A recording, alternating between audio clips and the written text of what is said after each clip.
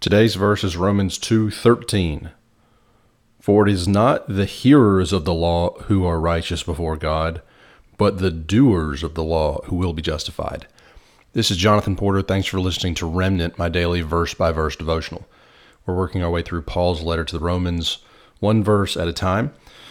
So we're in the section in my ESV marked God's judgment and the law. We talked yesterday about how this is the target audience for this particular section is the Jewish people. There's about a bit of conflict in the church in Rome with the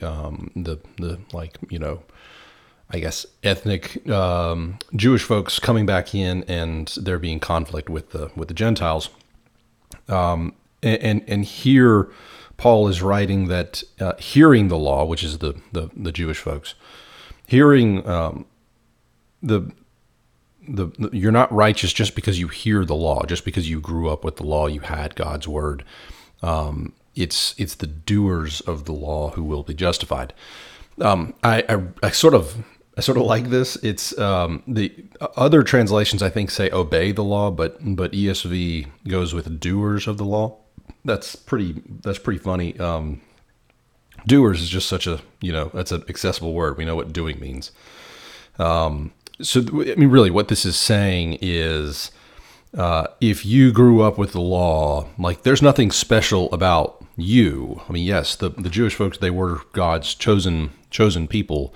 But that doesn't mean you can hear the law and then that's it. That's not the end of the equation. There's more. You gotta act on it. So this is and we're going back to this theme that we've talked about is that there's got to be just more. There's got to be more than just sitting there hearing it and then soaking on a pew. Once you hear God's word, you can't just bask in it. You can't just sit there and take it all in.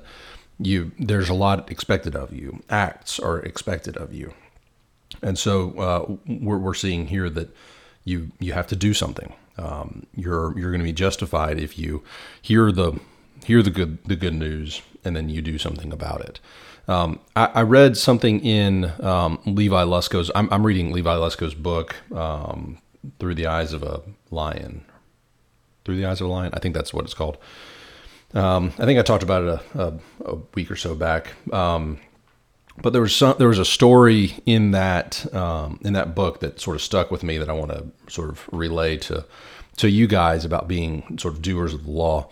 There was a worship service in Hawaii like 50 years ago, and this worship service was advertised as come here and by the way, I'm probably butchering this story. I don't have the book like right in front of me. I'm just telling this from memory. It was advertised as where there's a revival going on here. Come hear the good news. And one person showed up. It was this one guy named Chip.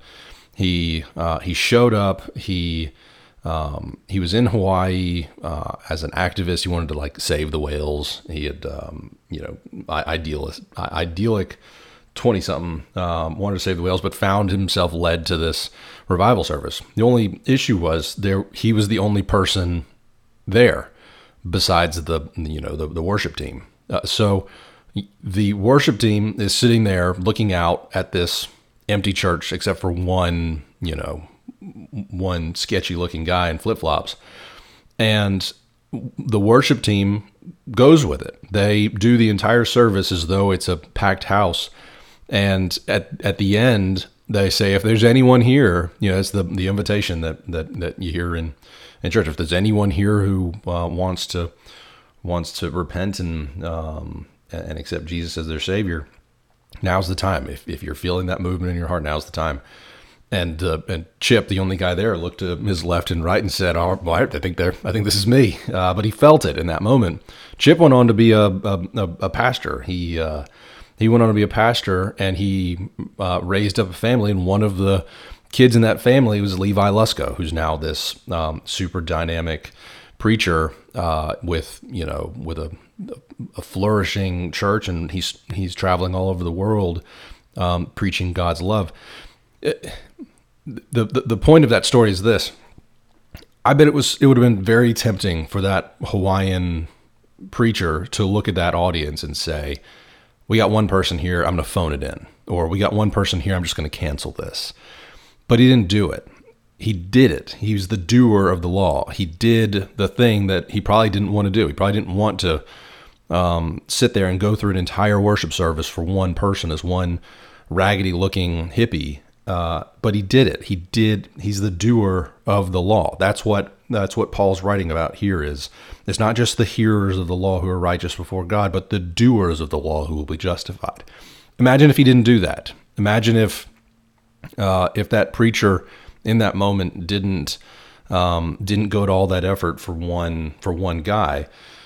It could be that Chip Lusko doesn't become saved, and it could be that Levi Lusko doesn't become a preacher to be just like his dad.